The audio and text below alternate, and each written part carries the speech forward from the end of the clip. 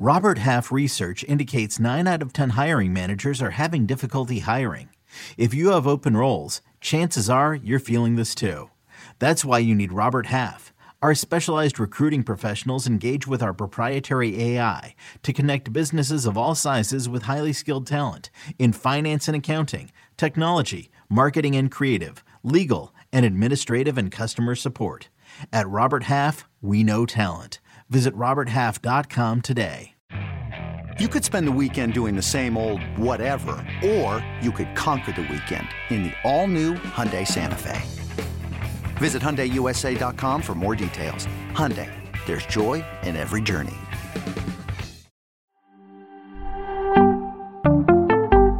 Let's talk busts on Fantasy Football Today in 5.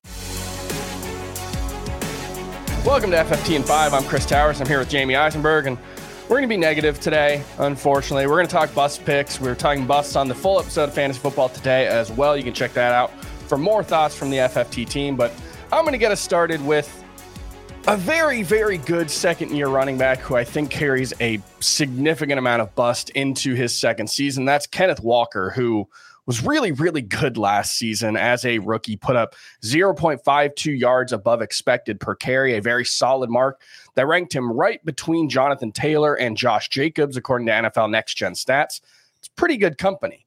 Now, there's another stat where he ranks between James Robinson and Michael Carter, which is a much, much worse set of names to be associated with. And that was on the percentage of his carries that went for more yards than expected. He was the second worst in the NFL in that stat. And what that says is he was very boomer bust. He had a low success rate, the lowest success rate of any running back who had at least 100 carries last season. And the Seahawks went out and added Zach Charbonnet. And this was one where before they made that decision to draft Zach Charbonnet in the second round, I wasn't really worried about Kenneth Walker, but it suggests that maybe there's just a little bit of concern in Seattle about his efficiency, about the number of plays where he was leaving yards on the field. Now, he could improve and make that moot, but if this becomes a 1A, 1B situation between Kenneth Walker and Zach Charbonnet, especially if Charbonnet's taking on some of the passing downs work, that could really limit Walker's upside. So it's a very talented player who I like quite a bit, but the situation after they added Zach Charbonnet just introduces a lot of risk. Jamie, let's hear a bust from you. The one guy that scares me a lot, and I fell victim to this last year with Devontae Adams, but he was clearly awesome going to Las Vegas. But I'm going to go back to this well again and say that Adams is going to be a bust. His Fantasy Pros ADP right now is as the number 12 player overall, number 8 receiver off the board. And in their current ADP, which, in mid-June, a lot of receivers get pushed up. A lot of it is best ball related. But I think he's still going in that range, top 15 range. And that just makes me nervous. We have the quarterback situation at play with Jimmy Garoppolo coming off foot surgery in March. We just don't know when he'll be ready. Even in fact, if he's going to stay on the team, there's some talk about them, with the contract, the clause that they can get out of it.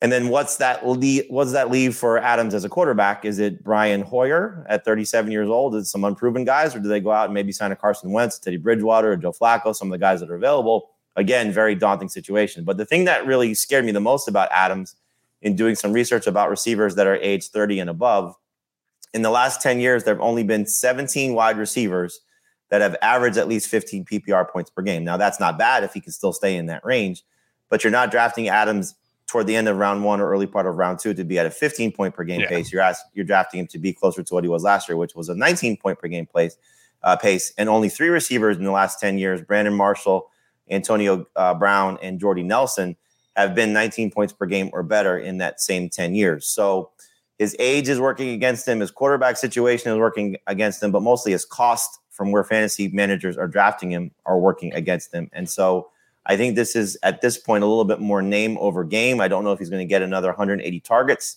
The situation probably lends itself to that because the loss of Darren Waller and still looking at this receiving core with Jacoby Myers and Hunter Renfrow, he's still by far the lead singer and should still consider to get a lot of production. So he'll still be very good. But again, based on his ADP right now and probably where it'll settle somewhere in the top 15 overall picks, I'm probably just out at that cost. You got another one?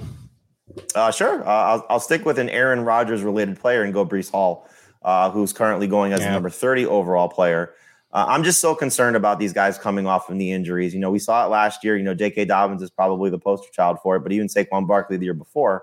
These guys are coming off ACL tears. We expect them to just come back and be Adrian Peterson like he was once upon a time. That's a very, very rare exception. And so I think it's going to take some time before Breece Hall bounces back to form. Still not with the team in terms of workouts this offseason. When they were at OTAs, he was running off to the side. They drafted another running back in Israel Abanikanda from Pitt. I think I said that correctly. Hopefully I did. But they still have Michael Carter and Zonovan Knight on the team. And so, I think this is an offensive line that's very much a work in progress. The two tackles are concerning with Mekhi Becton and Dwayne Brown. And so health concerns, I love him. If he was healthy, he'd be an easy breakout candidate. But I think there's going to be some issues. He'll be probably in a committee once he does come back if he's ready for week 1. And it could take some time to sort of separate himself. But end of the year, hopefully Breece Hall's doing what Breece Hall did at the start of last season. But just the injury makes me a little bit skittish, especially, again, at the price tag you have to pay. Yeah, that's one that we're going to have to keep a close eye on at training camp to see reports. Does he get cleared with enough time to get up to full speed? Is he fully cleared by week 1? But like you said, if there were no injury concerns, I think he was trending towards being a number 1 pick candidate last season. He showed real pass catching chops, big playability in both facets of the game. And we'd expect this offense to take a big step forward. So that's one that there's a lot of bust potential. I think there's just a wide error bar on the possible outcomes. It could be a situation like Dobbins where he's just not 100% at the start of the season. There are complications that slow him down. I could also very much see a situation where he's a top 5 player in fantasy and averages 18 fantasy points per game. So Love the player, have some questions. As we're talking in mid-June, there are a lot more questions, but the error bars will hopefully narrow as we get closer and closer to the season and we start drafting. So that's going to do it for FFT and 5. We'll see you next week.